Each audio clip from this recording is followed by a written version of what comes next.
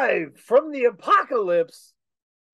Did he just start the song with Prisoners of Azkaban? This is State of the Game. I am your host, Dano.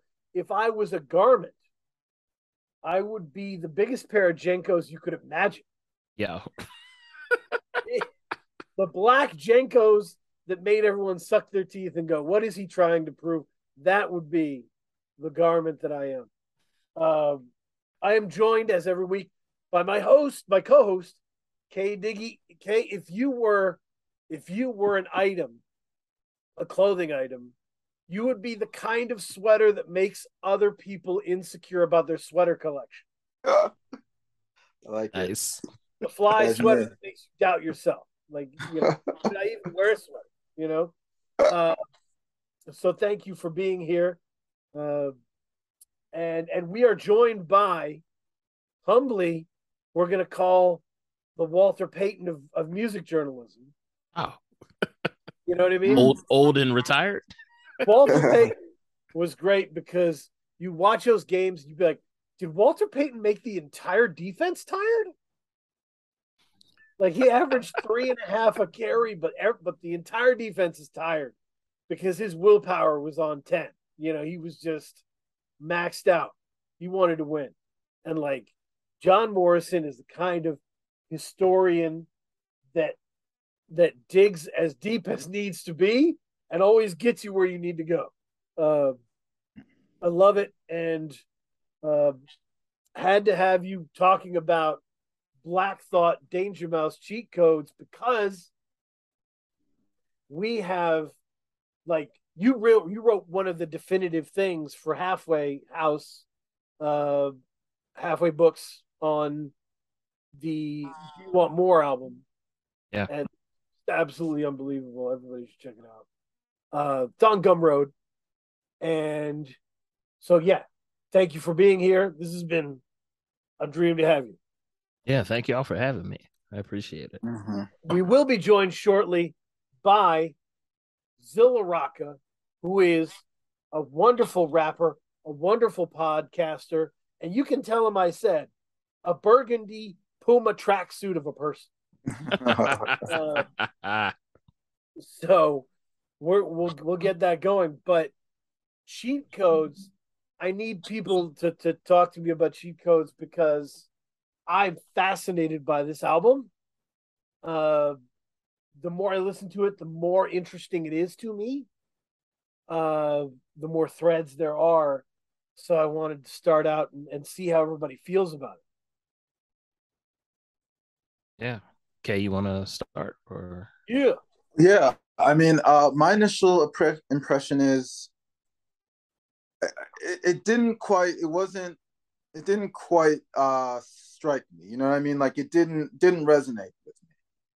And I don't know why, because both of the names associated with the project are excellent in themselves, Danger Mouse and Black Thought, but it didn't really resonate with me, and like, it wasn't bad, it just wasn't like memorable to me.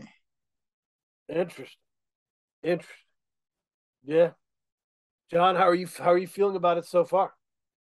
Yeah, I kind of came at it from a different frame of like anticipation. Full disclosure, lifelong Roots fan, you know what I'm saying? I'm from Philadelphia, whatever. But I was not so much, and am not really that much of a Danger Mouse fan. I did not like the Gray album, as somebody who, grew up on Blend Tapes, Ron G, DJ Juice, all of that stuff. I heard the Gray tape, the Gray album, and all of the excitement around it, particularly excitement from rock journalists outside of hip hop. They were like, "Oh, this is the greatest example of sampling ever," and it was underwhelming for me. But with all of that, cheat codes did surprise me, because I found myself really excited listening to it with their chemistry. how Danger Mouse's production really fit what Black Thought was doing. Um, there are certain aspects of the way Black Thought rhymes, just on a technical level, that kind of makes me miss the more melodic stuff, like from the early Roots records. Yeah. But you know, I think that there's something to be said about an overwhelming avalanche of technically precise rhymes. You know what I'm saying? And that's very much what I feel from this record. I thought it was dope. I'm still listening and absorbing it, and I've been trying to do that with records that I enjoy, but that I think warrant more listening, as opposed to being on this endless cycle of like new releases, new releases, new releases. Mhm. So I've been trying to give this one a lot more time and space, and it has been revealing some things to me.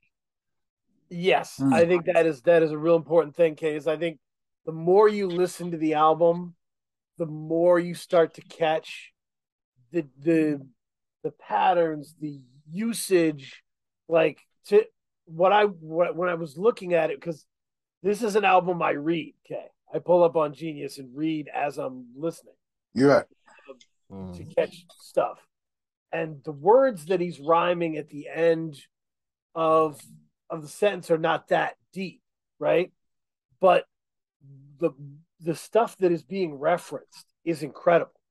Like the subject matter, the vocabulary, it reveals itself more and more the more you listen to it. I think it's really engaging in that way.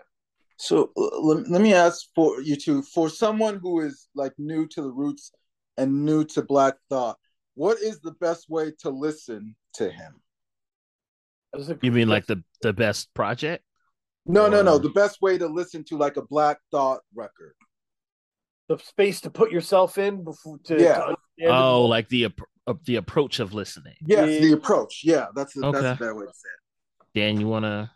Yeah, I mean, so and I think the stream of thought like albums really started to put this in the 10-minute freestyle, and all this latter day Black Thought post Roots stuff has been to show you that so Black Thought isn't like one of the rappers that gets rich doing other stuff, hangs up the rapping, comes back occasionally. Black Thought is sick for this. Like Black Thought lives for this. Like Black Thought speaks in rapping.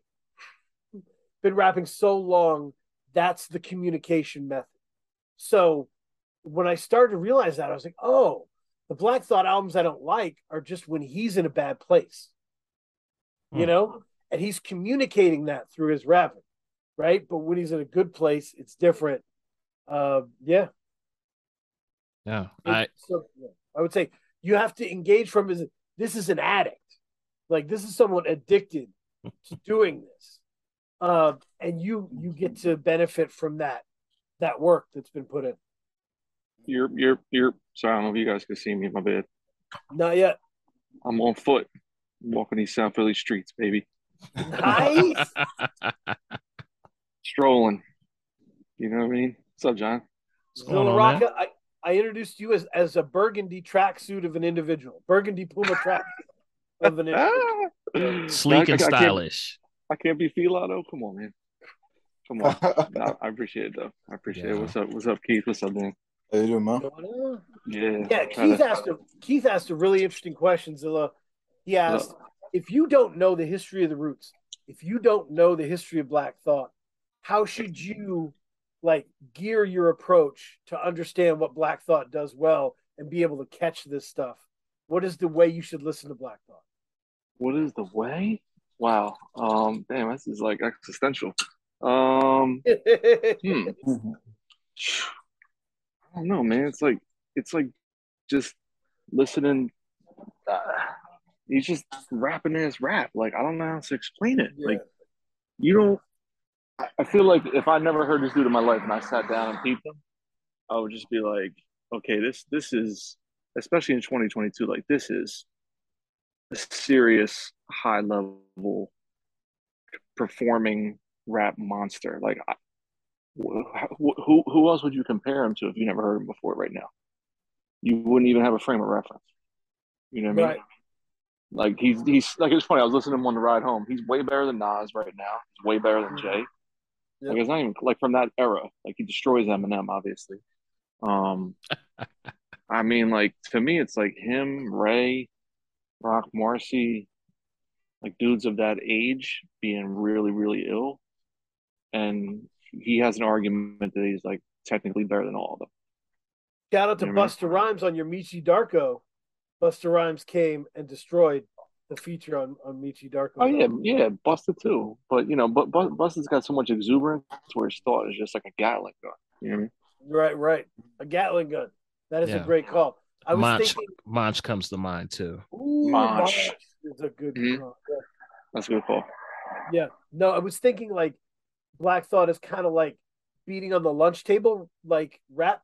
Like this is a guy who could give you a killer song just beating his hand on the lunch table, because he's that technically precise with it. Uh, if that makes sense. Yeah. I think also with thinking about uh how to listen to Black Thought as an MC. I've been thinking about this uh for a while now. Because I've talked to cats and cats are like, well, he's just rhyming for the sake of rhyming, or this Mm. is just like it's just like bars, bars, bars. I think that a lot of times folks want rap to be kind of beholden to a linear narrative when really if you look at like the history of rap and the totality of rap, it's really not that. You know what I'm saying? There's a reason why story raps and like topical raps stand out in particular. You know what I mean? Here's a little story I got to tell about three bad brothers you know so well. It started way back in history. There's a reason why your brain kind of flickers at that in a particular way because they're giving you a very I clearly identifiable narrative, right? Most of rap is not that. Most of rhyming is like, oh, political commentary. Oh, I get money. Oh, I get pussy. Oh, I got bars. You know what I'm saying? It's Yep. it's all of these different approaches to imagery, all of these different references piled on top of one another throughout a verse. And Black Thought does that. A lot of times I feel like as a music journalist, a lot of my comrades or like peers struggle with analyzing rap because they're looking for a linear narrative. They're looking for linearity when the form obviously allows for that, but it ain't primarily that. Sometimes it's we're rhyming and it's about the feeling of it and it's about references you can pull off, slick shit you could say, and a feeling that you can convey. So if I'm thinking about how to approach and really appreciate what this cat is doing, I think that abandoning the desire for a narrative is the first thing that's got to go if we're talking about how to listen to this shit. Mm. Yep. Yep. You clear your mind. Clear your mind. I would, but Kay, where I got to at the end of it, because my mind structures these weird narratives as I take it in. Uh, I can give you a weird comp, and this speaks to John's point. John made a great point about the bars, bars, bars thing, right? It's just bars, bars, bars. The way to reframe that to me is one of my favorite albums of recent years. Uh, I've said this over and over again. Is The Idler Wheel by Fiona Apple. Mm-hmm. The reason that's one of my favorite albums is because it is on a pure level about the joy of creative writing, the joy of word selection, of imagery, right? How fun it is to be creative. Cheat Codes is that exactly. Like, there's a line from Belize that I think is a great example where he says, Cool the cross-legged on a crate like it's elegant. Try to hate, I'm puffing up your face like a pelican. Cool the cross-legged on a crate like it's elegant. I was like, he's just having fun. He's just having so much fun writing this music that he's just like, this is great. I get to use all the words. I get to do all the stuff. You can feel the joy in him doing it. I feel. Ooh. Yeah, I mean, and it's interesting because he doesn't need, like, he's at the point where he doesn't need to write. He's already has a steady gig. So everything else is great. Like, that's an interesting point. Yep. Because you're right. It does. I will say it. This is like the most experimental I've heard Black Thought. You know what I mean? He doesn't usually rap over these types of beats. How did you feel about that, Zilla? Do you feel the production was a different flavor, or did you feel like this was his wheelhouse and it was teed up? What's crazy is I just got done. I was running back all the streams of Thought Joints, and with this one, the cheat codes. It's like I respect it, but I don't love it in terms of beats. And it's crazy because I love Danger Mouse. Like he'd be like a bucket list dude for me to work with one day because like I love what he did with the Black Keys and like Sparkle Horse and Broken Bells. The first couple, well, even the second Gnarls Barkley. But like the more I listen to the Chicos, I'm just like something's a little bit off with the production and the mix, but there's still moments that are crazy. Like Aquamarine is amazing. Yep. When Ray pops up, I get goosebumps still. The Conway joint's fire. The Michael Kiwanuka joint's stupid. But I was like listening to it and I was like, I don't know if John could tap into this. When I listened to the streams of Thought Joints with Salam Remy, Ninth Wonder, and then the third one, I forget who did most of the beats. I forgot like Schoolboy Q's on that project. So I was just playing it 20 minutes ago. Is that the one Sean C? Portugal the Man and all. Is that what it is? Yeah, Portugal. Was it Sean C that produced the third one? I don't know who did the third one, but I remember Portugal the Man popped up a lot. But I was just like listening to it. I feel like Danger Mouse is hip hop adjacent. Like John, were you fucking with his like his 12s? He was putting out like early 2000s. He was doing blends of like Radiohead and Exhibit. Do you remember them?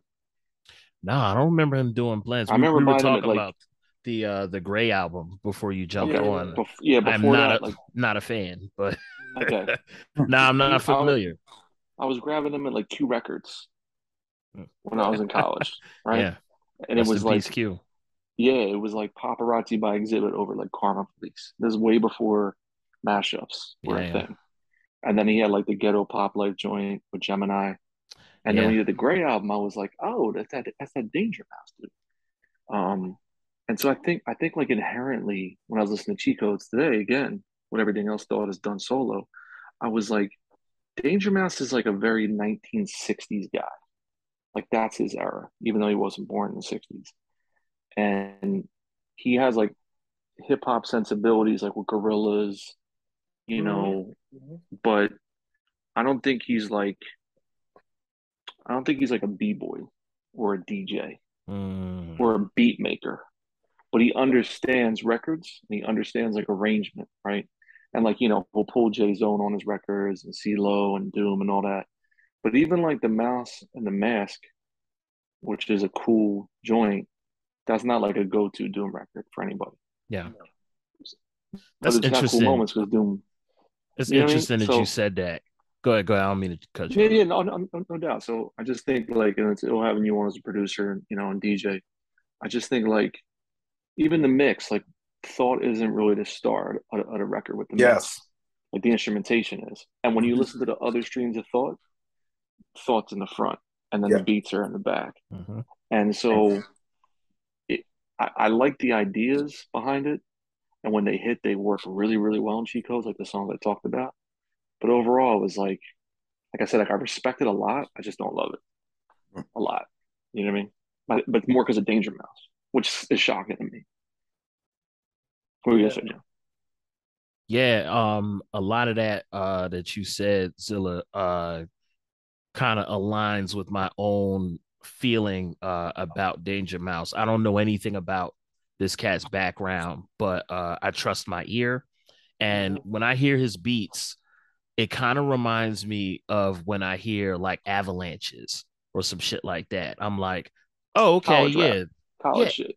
This is sonically cool. You know what I'm saying? But it ain't like I don't know. I don't want to like put anybody like on the outside of, Yeah, hip yeah, hop yeah. culture or anything. But there are a lot of cats who, maybe like more like rock centric in their like cultural Right. upbringing.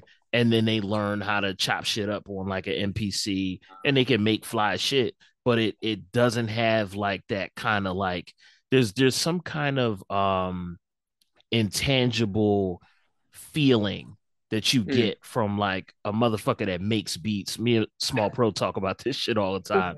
Like you could tell a motherfucker that like grew up in this shit and hip hop is like their core. You can kind of feel, you can feel it in the music.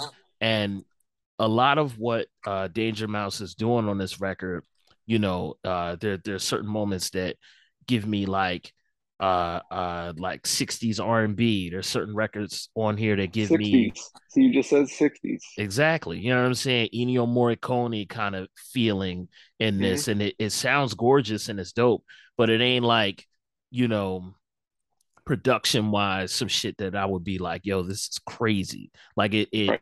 it's dope. It's dope enough for thought to shine, and I do think that their chemistry works well together. But yeah, I think I'm hearing what you're hearing in the production, Yeah. even though this is probably my my favorite Danger Mouse production totally that I've Okay. heard. But now that shouldn't count for much because I haven't really been a fan of his.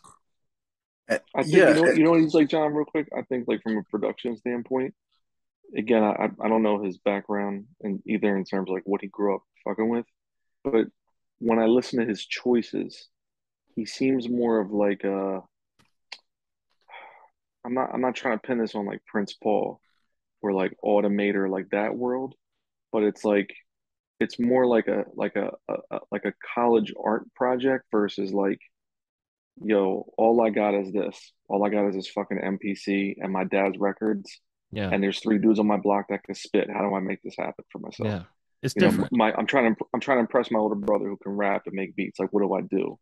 And I feel like his joints are like I've always had like this very like ornate, like inoffensive, and like very melodic. Like always had a lot of strings in his stuff, always, which I like. Like there's like a classical vibe, like you said, Ennio Morricone, like a cinematic side to him. And so I think like that the Aquamarine joint on this one, what's the name of Aquamarine? Where he's like, there's like the hook on it. It's like middle of the record. I don't want to say the name wrong, but that's like where it hits. But it's like he doesn't come from like when I listen to them other streams of thoughts and I hear breaks, chop it, someone re-chopping up the breaks again, and then the kick drums mean it. Like Danger Mouse kicks are weak. You know what I mean? Mm-hmm. Mm. Like he's not about like the thump. He's about like, and that's okay. He's about like the arrangement of things. I Yeah, think he's more of like an arranger than he is like a beat head or like, yo, I'm gonna triple stack my kick, and then I'm gonna like use this ill snare, and then he's not like a technician. He's not like a large pro or something. You know what I yeah, mean? And that makes sense. Like he didn't have the like Kanye, as pop as Kanye is, still gives you the thump, right? And like Yes. that's what he and Kanye, like when he was in that stable of producers with Just Blaze, I mean, you had to bring the thump if you were gonna beat out Just Blaze for the placement. So Mm-hmm. it makes sense. Um, and that's a big difference. I think that's a notable thing. Yeah. Yeah. And I would say I think that kind of ties to another like issue that I had with it. Like I always associate Black Thought with like a sense of like his essence to me is there's always like a sense of urgency and edge to him. You know what I mean? Like there's always like for me, like every time I hear him, like he's got like a message that he has to get out, that he wants to, that you know you've got to listen to, that you need to hear, not for his sake, but for your own sake. And I just felt like Danger Mouse's production didn't really accentuate the essence of Black Thought to me. So yeah, I mean, you know, the production was very beautiful and ornate, but it didn't like accent or accentuate what really makes Black Thought to me. Do you think it kind of like smoothed out? Yes, what he usually does. Yes, and it took it there. I didn't feel that sense of urgency, that edge that I usually associate with Black Thought. Look, I don't want to point this out, but I'm going to do it anyway. When you listen to the beat for the Doom joint, right, which is the same sample I used on my last album for $5 God, my album opener. Listen to how my man, the Expert, did that beat, and then listen to how Danger Mouse touched the same exact sample. It's the same record, but my joint is knocking because the Expert is a nasty hip hop ass producer from overseas. Yeah, Expert's and he loved it. Expert's nasty, you know what I mean? And he always digs. Well, I always liked his beats because he always picked cinematic pieces, but he would always have like filthy breaks. You know what I mean? And he would have ill arrangements. Expert's got incredible arrangements. Writing his beats are fun because it's like this is the intro, this is the beat, this is the bridge, the hook. Like that's how you get the beats from him. But when I heard the Doom joint, I'm like, oh, this is my song's dead forever now. You know what I mean? $5 God doesn't exist. Doom is back on this Black Thought record. And I'm like, but even his version's like a little hollow. It's like a little just, it's like filtered for no real reason. Like he filters a sample and not like in a OVO way where you're like, oh, this is the lane he's going for. No, I think I think I've been a big fan of Danger Mouse as well. So, but I think the criticism makes sense in how I understand him, right? I understand Danger Mouse as sort of an amplification chamber, right? Before the Black Keys knew Danger Mouse, they were like a cool Southern rock kind of band, right?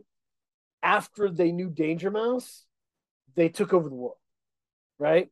Yeah. And like it was Danger Mouse figured that out. Like I have a theory. You know how like the White Stripes hate the Black Keys because they feel like off.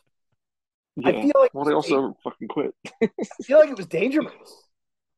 I feel like Danger Mouse came to them, listened to Attack and Release, and then listened to the other stuff around it. Yep, like Rubber Factory and all that before. Yep. If they don't sound, he gave them. But see, the weird part is he gave Black Keys like an oomph and a thickness and a fullness they didn't have when it was just two dudes. Yep. And he gave them like the fucking Chevy commercial type shit and like the arena rock joints and all of that. But then the weird thing is with the Black Thought album, he goes the other way. Right. See what I'm saying? It doesn't have that hit to that and that urgency that Diggy was talking about. And so that's like the weirdest piece of it. Whereas Thought's never gonna scale back. You know what I mean? It doesn't really matter. And where Danger Mouse is coming from now, he's coming off these series of Kiwanuka albums, right? Like Michael Kiwanuka started as NPR coffee shop jazz. Sorry, soul. Like very minimalist, very sweet stuff. Danger Mouse got a hold of him. He was, platinum in the UK, winning BAFTA awards, like the big deal now, right? Made big, thick, 70s feeling albums, but like I said, amplification, right? We're making it bigger, big screen. So I think he was trying to do that for Black Thought. I was on an IG Live with Nick Marsh, and I said, I think Cheat Codes is the least pop album of the year. It's definitely not like a rap album to me. And it doesn't feel like a pop album either. It doesn't feel like it's only 12 or 13 tracks. It doesn't have the ear markings of like a modern pop album. Right. but it's not really underground either. It's kind of Nah, except for the Conway joint where he just like goes into like the Beat Butcher like Derringer kit I and just peeped makes that. a Conway as beat. I mean, that's just the most Conway Griselda industry standard fucking style. Yeah. You know what I mean? But what was the very first single they put out months back that got people buzzing? What was it? I Oh, don't have it up because on my wasn't phone. it no, because no gold teeth. no No gold teeth. When I Yeah. heard that joint, I was like, this sounds like someone being like, "Oh, what if we put Black Thought on like a 1991 rap beat?" You know what I Mm. mean? Where I was like, it sounded like an approximation of that lane. And to me, like that lane, which John was saying earlier, like the avalanches type of shit, it's kind of like Dust Brothers, where it's like we like rap, but there's other stuff Yeah. that we like more, but we're gonna put it on a rap BPM and break. But it's really about the other stuff we like. It's not really Yeah. about rap only. And I love You the know what Dust Brothers, but that's an accurate, an accurate assessment. I mean? Right. Like yeah, like Paul's Boutique, Beck, all that shit. It seems like Beck adjacent in terms of rap. Mm. Like Beck version of a rap album. Or like that song, I mean, that one, the No Gold Teeth.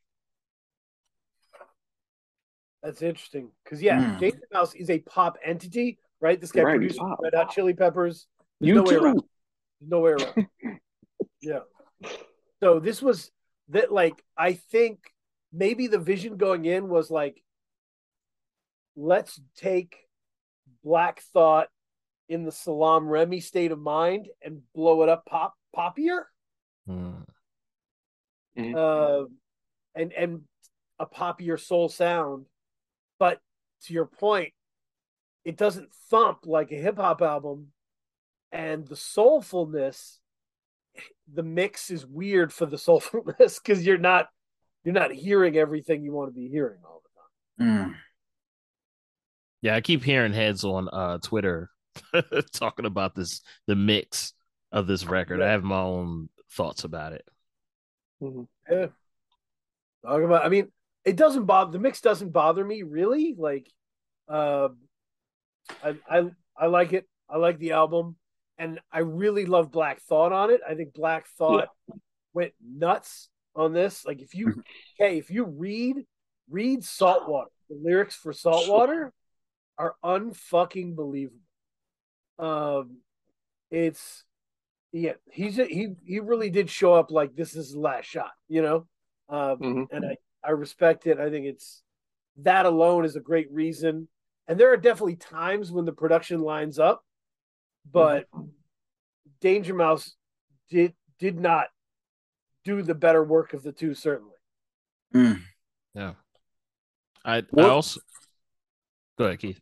I was gonna say, what, like, speak of an example where like a producer kind of blew up the sound of a rapper or kind of made them bigger. What's a good example of a producer taking a rapper and expanding his sound and making him bigger? Like, what an LP example of with what Killer we Mike. okay. The Killer Mike album, that rap music record. Yeah. I'd also argue Like, Salam Remy with the first Fuji's record, and then that obviously led to the score, and that was a whole other thing. But yeah, Salam Remy coming in with like the the remix Nappy joint. Heads remix and that vocab remix pulled them Saved out the of the career. water. Yeah, absolutely.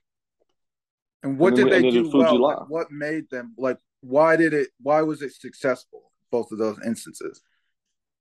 I would say as far as the Fugees, Nappy Heads was more melodic and more contemporary. That was 94.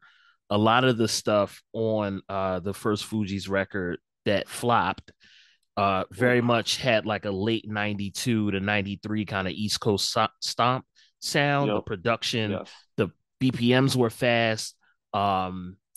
They're yelling a lot. Yeah, they're like yelling and chanting. they're going Lauren's into not like really on it.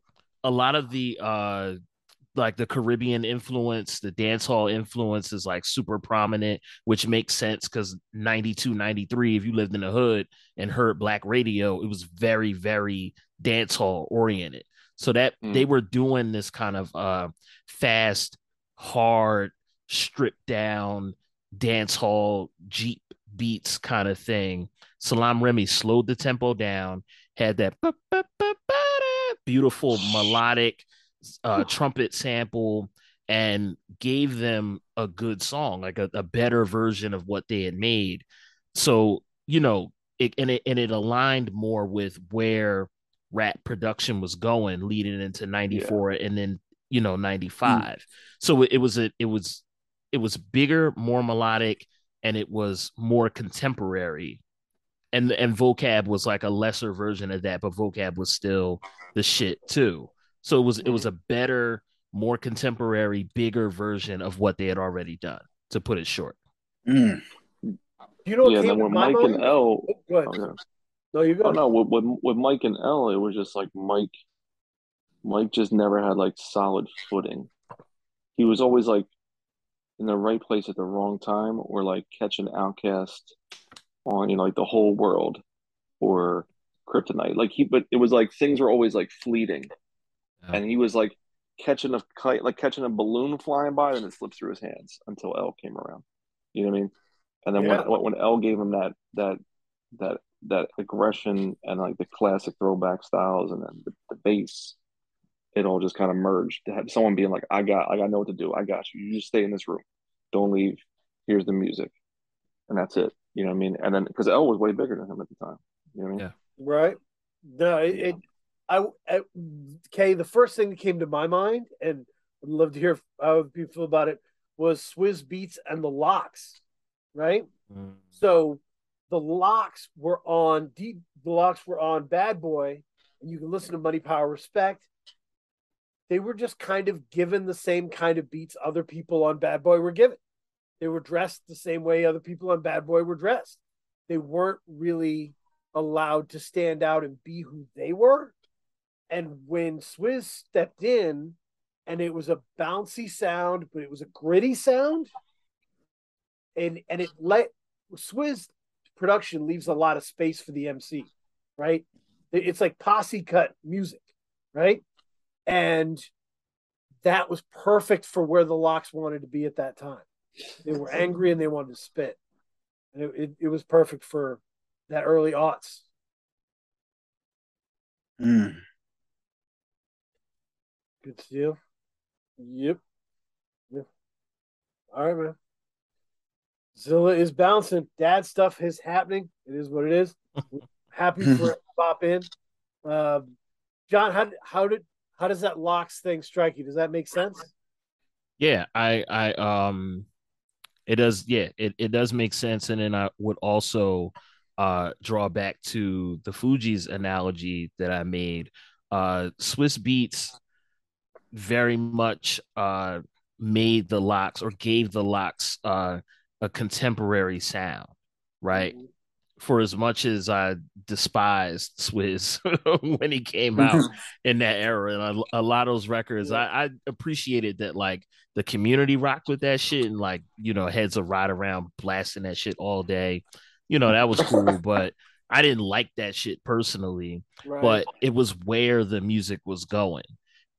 Money, Power, Respect, as fine enough record as it is, Bad Boy had already ruled the world with that sound, and we were moving into something different.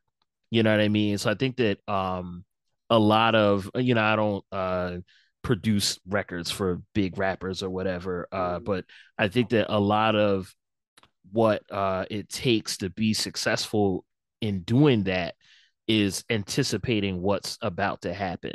Like, if you listen to, I don't want to get too far off, but if you listen to Aaliyah's record, One in a Million, right? Yep. Every good song on that's 1996. Every good song on that album, you see two names, Tim Mosley and Missy Elliott, right? So there are other producers that did songs on that album, but they were giving you what had already happened in R&B in 94, 95. Missy and Timbaland were anticipating the end of the decade. So it's a lot of that being able to kind of be forward thinking and ahead of the curve. Right, right. And sometimes, Kay, I think you need to link with the person that makes the music you want to be, right? Like, so think of Nas and Hit Boy, right? There was a lot of question about should Nas be working with Hit Boy? Is this the best? Nas is very rich. And so he wanted to spit over very rich sounding production, Yeah. right? He wants to drive a Rolls Royce. It makes sense. He's rich.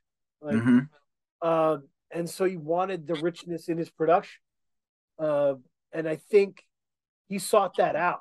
You know, people blame Hit Boy, but Hit Boy is just Hit Boy. Hit Boy's doing what he does. Yeah. Right. What Nas wanted, you know? I think a lot of that too was literally I'm 42, right?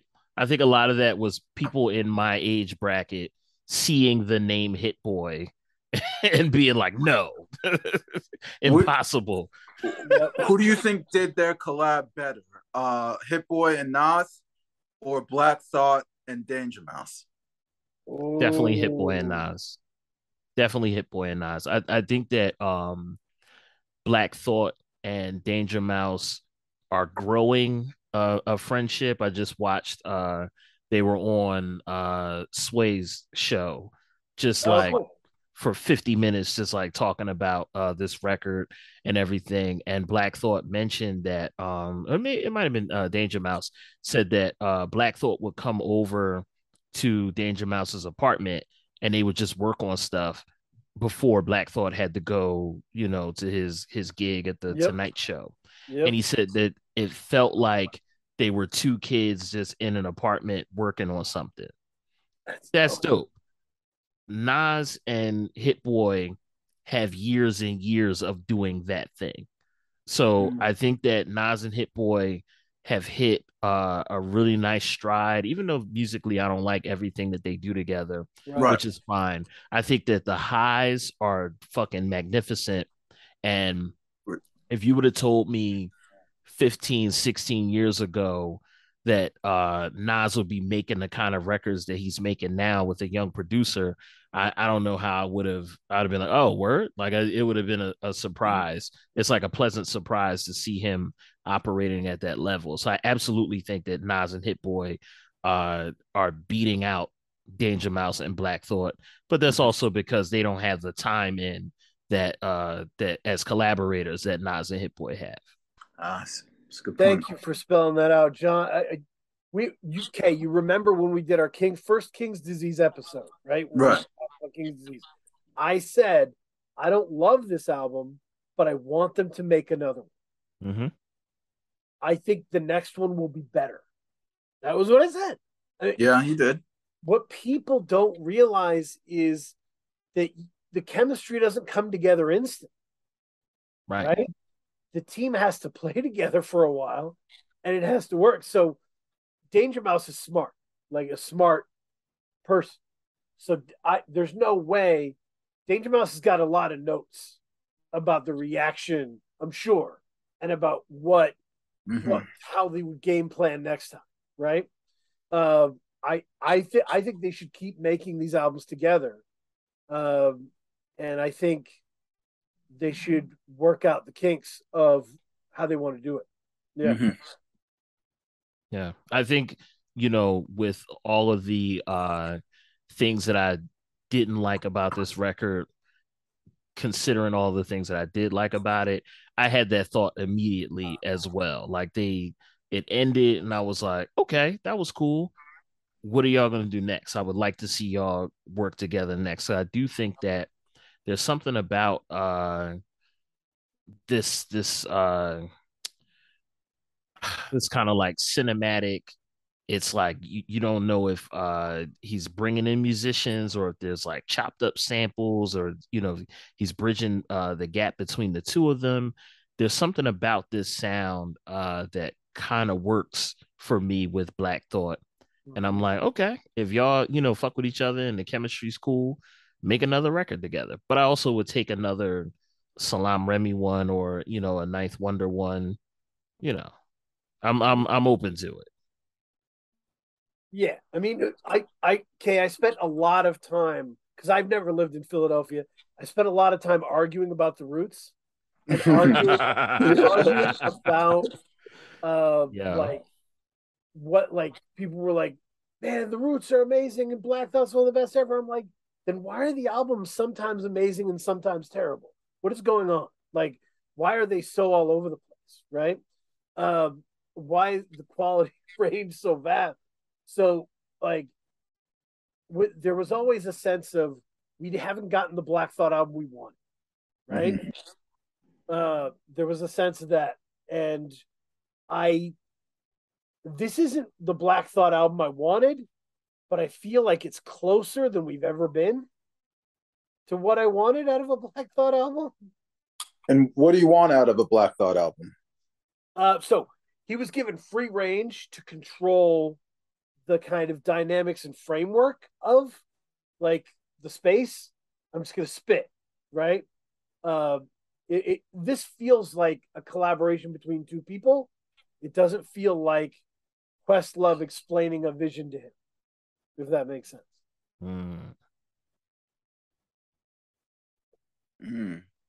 I don't want to speak ill of Questlove. I think I just say Questlove has a certain sparseness to the sound that feels dry, like Trisket dry at times. John, what was the Al Green album that he produced? Shit. I can't think of the name of it, but yeah, I'm familiar. I'm familiar. And Al Green's great on it, but it's kind of minimal, dry Questlove. And I was like, man, like if you love Al Green, you want that like high records, that loaded orchestration that they were all about. I don't want this, this stuff. So I think there was a little more richness here, in the soul, in like the feature selection was really interesting to have like Conway and all these different people. Yeah, I think it's a great start, and I think Black Thought is in a really good place. Yeah, it's interesting. When you said the album that this wasn't the album that you wanted from Black Thought, and it's I was thinking about this earlier today, and I was like, yo, the Streams of Thought records I thought had some really dope shit, and then some shit that I was just like whatever about, but I thought those were it, quote unquote. You know what I mean? Oh wow, that's cool. Yeah, so a lot of this, I feel like if you really, especially me being from Philadelphia, I'm biased. I think if you looked at the Roots career arc and trajectory over the years, if you take the early 90s into the full 90s run, Organics, Do You Want More, Philadelphia Half-Life, into Things Fall Apart, if you cut it off right there, Black Thought and the Roots, they get a statue in Philadelphia, right?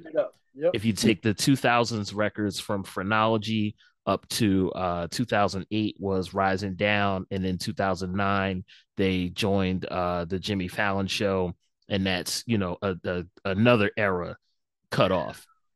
He's in the Hall of Fame at that point. From the 2010s up until that Funkmaster Flex freestyle in 2017, you could take just that body of work and look at this guy like, yo, this is somebody who's like one of the illest that's ever done it. So when Streams of Thought, and then it's interesting because the Funk Flex freestyle was December 13th. I think he did it the 13th and he uploaded it the 14th. And then 6 months later, we got a Black Thought solo record. So I absolutely think that the heat behind the freestyle kind of pushed him like, okay, I have to put out a record. And I say all this to say that I think that Streams of Thought and all of these records, in addition to being an exercise in creativity, I think that he's intentionally trying to solidify his legacy. You think about a ball player who, you know, was in the All-Star game every week and or every week, Jesus, in the All-Star game every year. Last season. Yeah. And, had like a dope career, maybe towards the end, or, as they get older, they're like, okay, how can I get on a team and get a ring to solidify this legacy? Legacy, right. That's how I look at these records. Like, okay, he knows that he's ill. He's been in the room with other motherfuckers rhyming, and he knows, this MC or that MC may be regarded higher than me, but I know I can out rap this motherfucker. Let me prove it on records using the metric that, most folks judge having a solo body of work. So I think that's what we're seeing here. He's like, okay, I'm giving y'all records so that when I do finally hang this up, or when I go in the grave, or whatever happens, nobody can deny my place in the pantheon, so to speak. That makes sense. So it's like, absolutely, that's a great point. Whether we're a 6 seed or a 3 seed, I'm scoring 30 a night. You can't say it any other way, right? Absolutely. Like, I'm gonna take us as far as it can take us, but I'm 30 a night either way. Yeah. Yeah. No, you're right. I mean, because I do notice that, like, in modern times now, people are really, particularly artists, you see it with athletes, they're really concerned about their legacy in a way that I would say previous generations weren't. Yeah. You know what I mean? Like, previous generations, it was maybe more like, I want to be the top dog at this moment, but they weren't thinking of their whole career in the way that modern artists and athletes are sensitive to. Yeah. I think it's definitely a concern. I think it's something that artists think about. I interviewed Black Thought for the Believer magazine maybe a year and some change ago. And I asked him, I was like, yo, like, why are you making solo records now? And he essentially said that I don't want to misquote it, but he essentially said that once the Funkmaster Flex freestyle went really crazy, he felt like it was a chance for him to kind of change perceptions of him and move into, he said something to the effect of like, okay, it's time to like step into a new phase. And it makes absolute sense that freestyle went viral in December, and this is somebody who's been on wax since 93. Wow. With no solo records. That freestyle goes crazy viral in December. 6 months later, he's got a solo record. I think he absolutely felt that heat and was like, okay, I have to prove to y'all, who I am and what my legacy is going to be. That makes sense. Took action. Absolutely. I mean, yeah. I was thinking about other albums, like where Cheat Codes could fit in for me in like my listening. And I was thinking about Q-Tip's The Renaissance. Q-Tip's The Renaissance is a really good album. Yeah. A fun album. And it gave me a new way to hear Q-Tip away from Tribe Called Quest.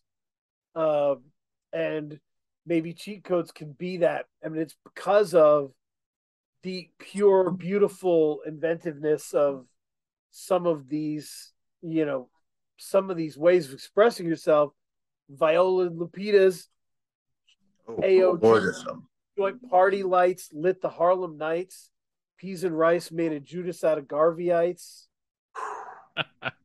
I mean, Gang Gang like Billy Bathgate. Like, he was just like, there's things I've just never heard anyone say before. And there were moments, playful moments and images that I just was like, wow, Black Thought's like Yeah, we took shoestrings, lemon drops, and chips from the deli. You know, knocked him out the box with the spinner tops and Skelly. Like, Skelly. Absolutely. I, that's a really cool moment for me. Yeah. absolutely.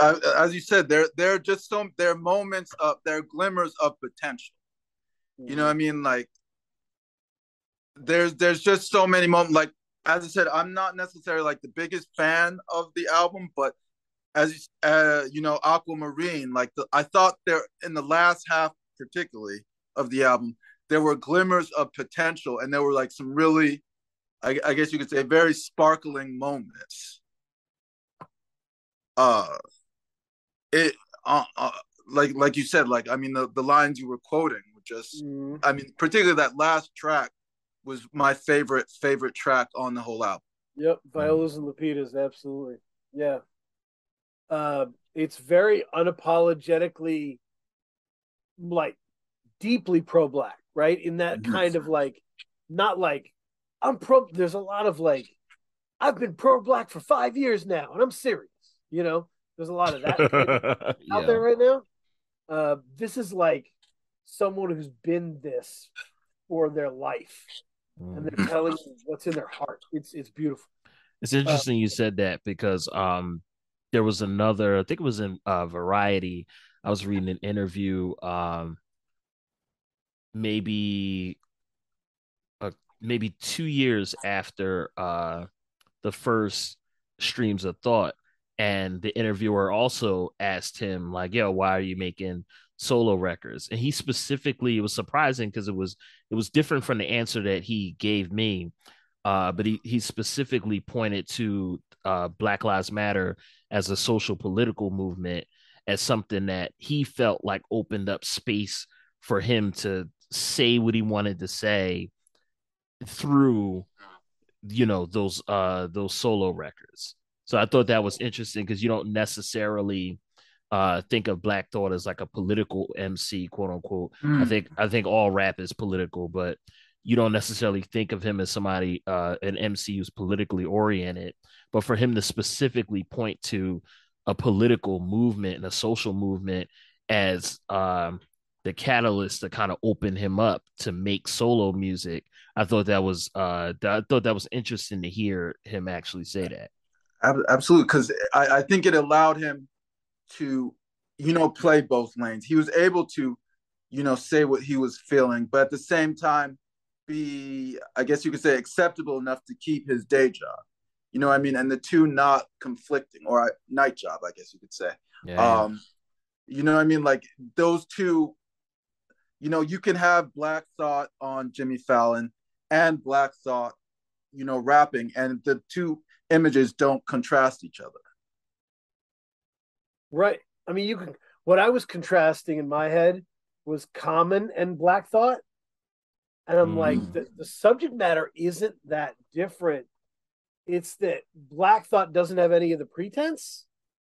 Black Thought is a very kind of, you know, Philly lunch pail, like I'm here to work, and when Black Thought says something serious, he doesn't really change his voice to make it sound more important. You know, he's not like, girl, I would fold your laundry. You know, he doesn't like shout out to the J. Cole Mafia out there. But like the pretense is such a part of the definition of a conscious rapper. It's woven in there. Like that Common feels like he's rapping at the White House and nowhere else. With the slow clap happening every song. Yeah. And I adore Common from the first record. Like I love Common. But yeah, this ain't that. This has more. Yeah, Black Thought has infinitely more like edginess to what he's saying. Yeah. Right. But he's coming from the similar perspective. Saltwater is such a beautiful song in terms of just speaking directly to people on the street and being like, stop it, you know. You hit that lick and switch to a new motif in a whip with 2 low seats and new gold teeth. You say you want to live fast, getting paid in cash, puffing the most gas, die in a car crash. You never learned math in school. You cut class. So you can't count what's in the clip. You just blast. I feel your mind spinning in place and just buffering. All you trying to see is someplace and less suffering. Like it is conscious. It's very conscious rap. Yeah. It's just, he's just a person. You feel like you know Black Thought in a way that you don't. You could like if I met Black Thought, I wouldn't be like, oh, like he doesn't feel like a superstar. Yeah. Even though he is. Does that make sense?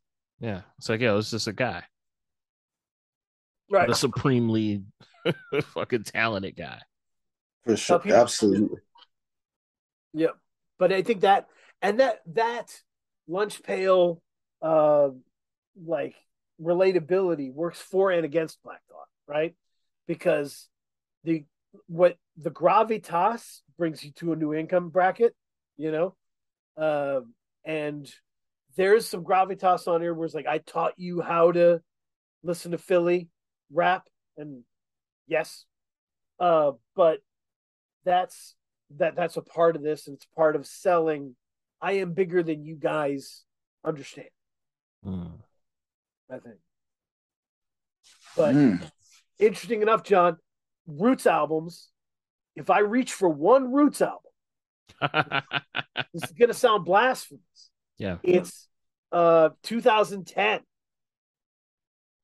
How I Got Over? Yes. Okay. How I Got Over is my favorite. It is in terms of it's just most fun listening experience. Like that record surprised me when it came out too. I remember a homeboy of mine was working as a runner for Live Nation. So they had the Roots Picnic the year How I Got Over it came out.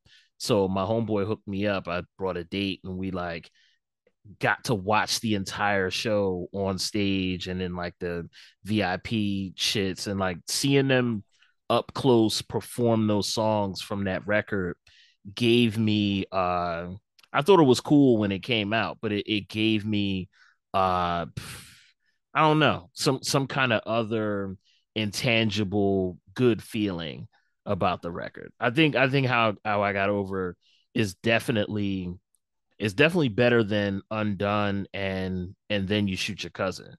It's the best of that later kind of chunk of Roots records post 2010 and then post 2010. Ooh. John, what's the one that you reached for? Oh, absolutely. Illadelph Half-Life. So love that.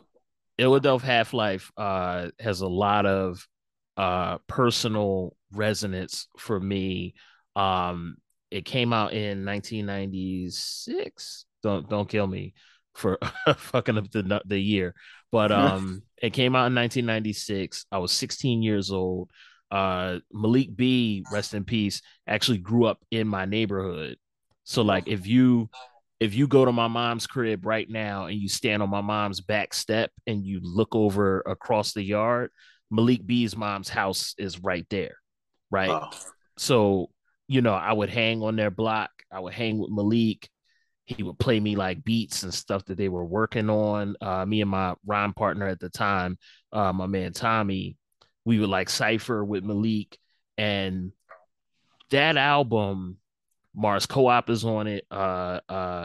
Malik and Black Thought are going crazy on it. Bahamadia is on it.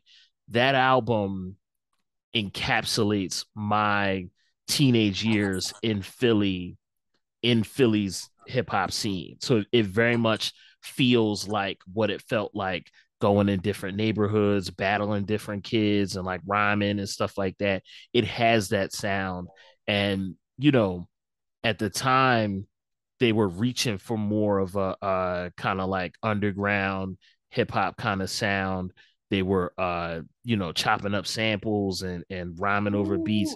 It was different texturally and sonically than Organics and Do You Want More, which was more like live playing, had more of the kind of like improv and like flowery jazz kind of sound to it. You got Cassandra Wilson singing on it and, you know, Steve Coleman playing the saxophone. Illadelph Half-Life was none of that. Philadelphia Half-Life was like hardcore hip hop. I don't want to say none of that because I think Cassandra Wilson is on that record. But either way, that was like a hardcore rap record. So that's the one. That's the one for me. Philadelphia Half-Life.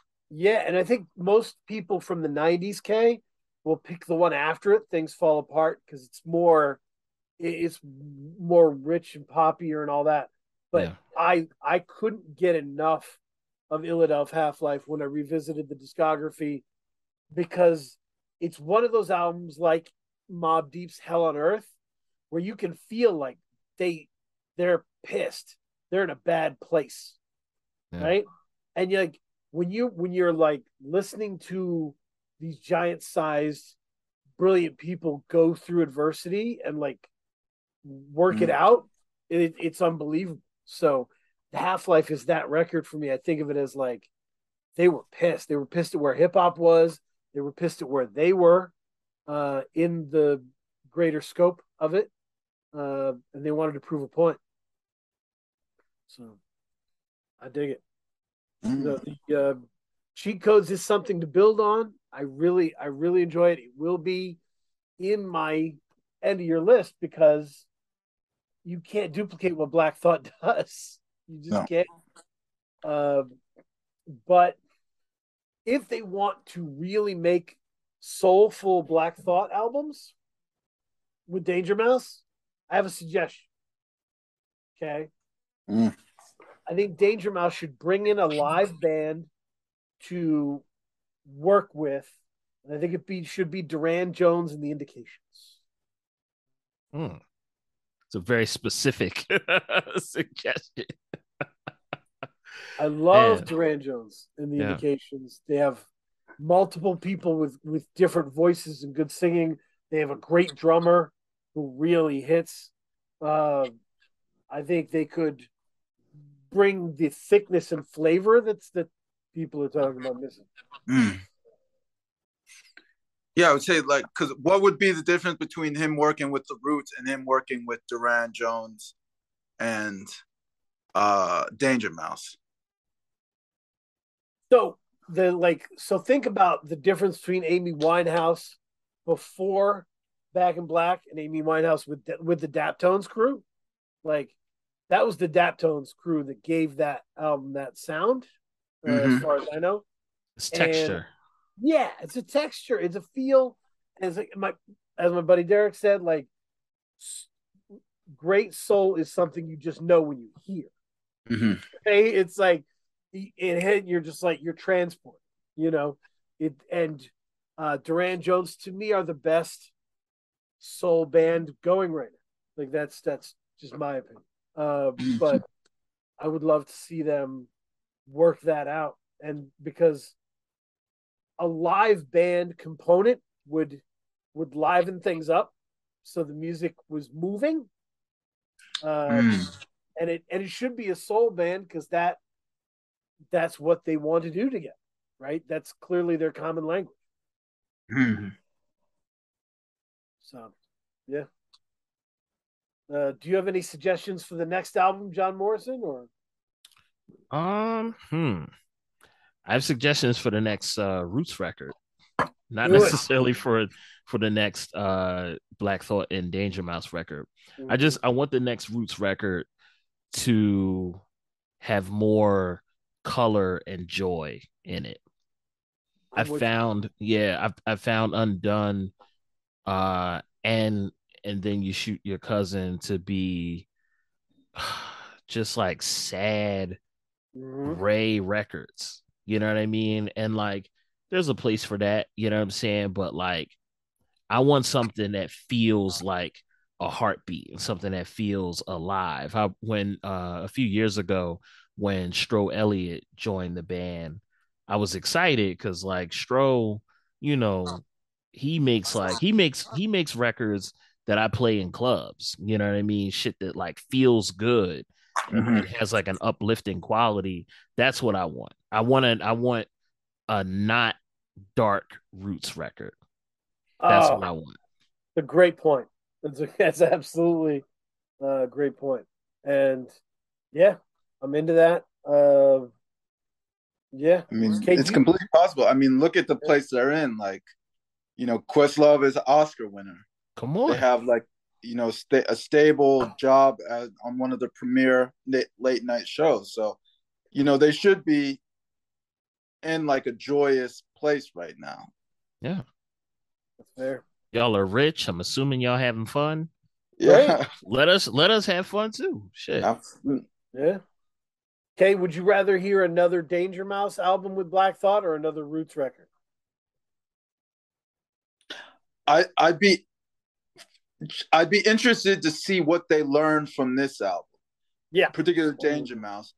And I'm always one to see, like if the artist has learned their lesson from their past experience. And I love to see the growth in collaborations. So yeah, just for intrigue's sake, I would be interested in hearing more of, and I feel like it's something that they could whip out. I don't know how long this album took to come together, but the way that Black Thought is rapping right now, I feel like it's the lyrics are flowing to him. So I bet they could the turnaround for the next project wouldn't be that long. I think. Yeah. Because I think he's in that zone. Like you hear the lyrics on this album, he's in that zone where it's the words are just coming to him. That's awesome. Yeah. Any final thoughts before we go into recommendation corner? Recommend some albums and wrap up. I'm good. No thoughts from me. Yeah, I'm good. No thoughts from me either. Recommendation corner. Let me start with some strong Australian folk. We've got Stella Donnelly, Flood. I love Stella Donnelly. So happy the new album came out. It's great. Yeah, it's really fun. So doing that. The rap album, Teller Banks and Ed Glorious released the I and I, which is the last album of their trilogy. Part and Parcel was the last one last year. Yeah.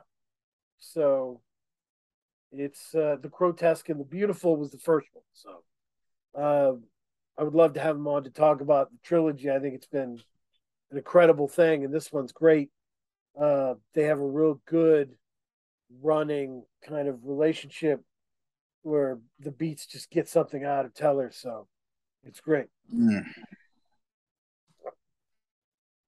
Yep. Okay. Is it on me? Yeah, go ahead. Yeah. Okay. Yeah.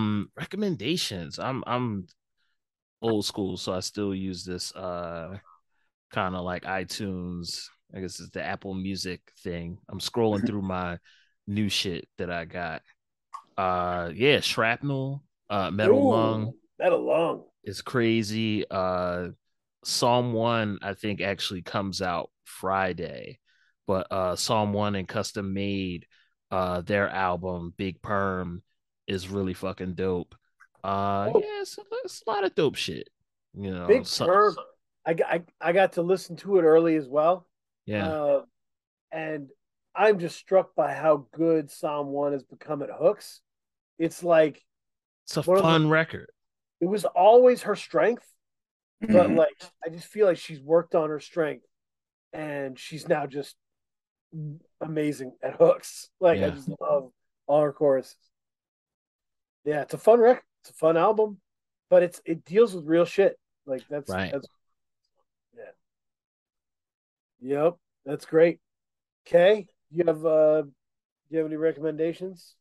Oh man, music wise, no, but I mean TV wise, I just finished the Rehearsal on HBO.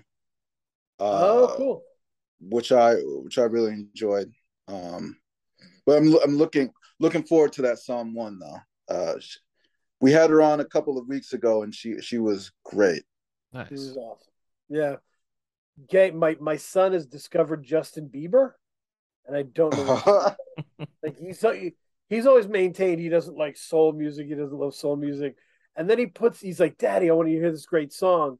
and it's Peaches with Giveon and Daniel Shazer, and I'm like, you know that this is That was a great song. actually R&B, sir. You're gonna have to come to grips with it. Oh man. My hope is that he's being Elvised into R&B, and maybe he'll like it. Yeah.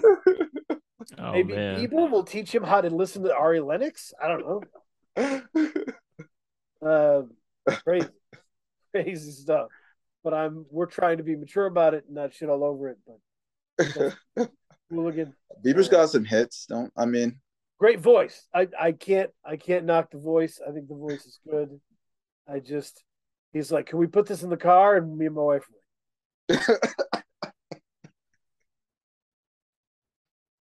like, not gonna do it. But yeah, back to school, people. Yeah. Oh, plugs. I don't do any plugs. I'm back. Go to patreon.com/Free Music Empire. Moving away from WordPress. Having subscription stuff through WordPress was like having an email with like an AOL account. It was like real old school.